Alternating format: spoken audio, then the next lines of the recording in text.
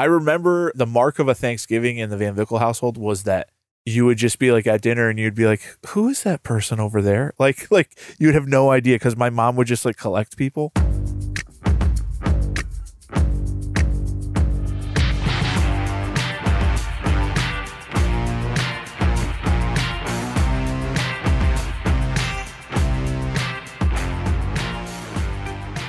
Hey everyone, welcome to Every Knee You Shall Bow, your weekly Catholic podcast on evangelization. My name is Mike Gormley, and I am joined today by Dave the Turkey Van Vickle. How you doing, Dave?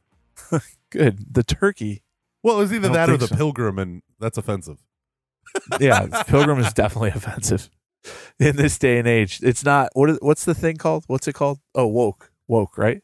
Yeah. Oh, you're so Pilgrims are precious. You're so precious. What? What do you think what that's is destroying entire universities and political wokeness? Yes, wokeness. Yeah. Well, Bless your heart. Are you? Do you have big plans for Thanksgiving? Man, I got the biggest plans for Thanksgiving. Number one, I'm working this week so today's my last day in the office. And then right when Thanksgiving comes, we're doing a 1:00 Thanksgiving dinner. Do you do that? Or do you wait till dinner time? Yeah, we usually do late. Like an earlier or a later? Yeah, earlier. Yeah. Okay. So I have my whole life, I've always done it earlier. So we're doing a big party at my house. And so it's my parents. They live about 10 minutes from here. My brother lives about 30. They're all coming over. And then my cousin and his wife and their kids and they're married, and one of them's married and has a kid. They're all coming over. And then a coworker's family, he's going to bring his family over to my house. So they have 4 daughters. So it's him, his wife, and their 4 daughters, the Joneses. And then as we were talking about it over another friend's house, they said, well, our parents are leaving to go to our siblings, so we really don't have plans for Thanksgiving. And they're like, come on over. So now another family's coming. And then the other day I was in my office, and there was someone at the front door wanting to talk about young adult ministry. So I'm just chit-chat with him. And I said, here, let me give you my card. And he goes, Mike Gormley, are you related to Drew Gormley? And I go, yeah, it's my nephew and godson. And he goes, oh, he's married to my sister. I was like, oh, that's right, you're a Sweeney. And I remember him giving his email address. I was like, this is crazy. What are you doing for Thanksgiving? So he's coming over to our house for Thanksgiving. And then the youth ministers, I was talking to them. I'm like, what are y'all doing? They go, oh, we don't travel for Thanksgiving. We'll go for Christmas. I said, so you're just going to be here alone? And he goes, yeah, him and his wife. And I said, well, come on over to my house, and it'll be awesome. And so there's Poor Shannon. And then he said, and then the best line, he goes, oh, I meant to tell you this yesterday. My sister is coming into town. Oh my gosh, and that's so funny. And I was like, bring her. And then he said, well, she's also celiac. And I was like, we're scared of gluten too, so come on in. Oh my gosh, that is so funny. we're gonna have like 32 people in a house that comfortably holds 10. Yeah. My wife has gone full nesting on this.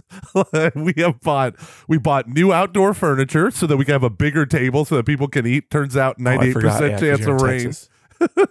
It's a 98% chance of rain on just Thursday. So, but we have this.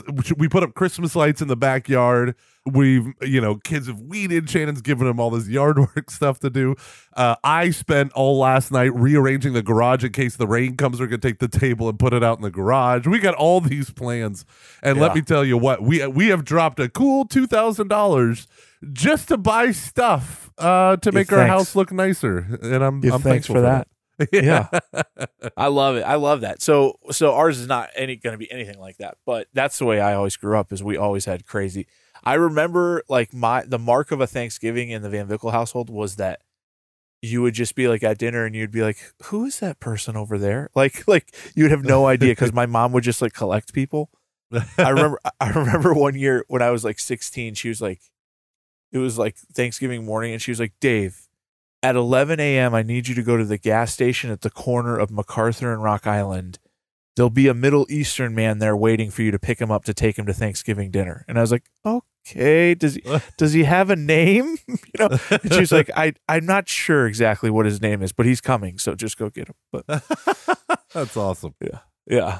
Do you know that my parents? You've never been to my house in Dallas, right? No, never been. No. Do you know that they have a table that was specially made by the Amish that if you put all the leaves in, that it can seat 48 people? Isn't that incredible? Good night. That's awesome. Do they have a room that can hold it? No, it has to go through it has to go through 2 rooms. That's amazing. Yeah. That is amazing. Yeah. So, well, we're taking a break this week from our series that we've been doing just to give a special Thanksgiving message.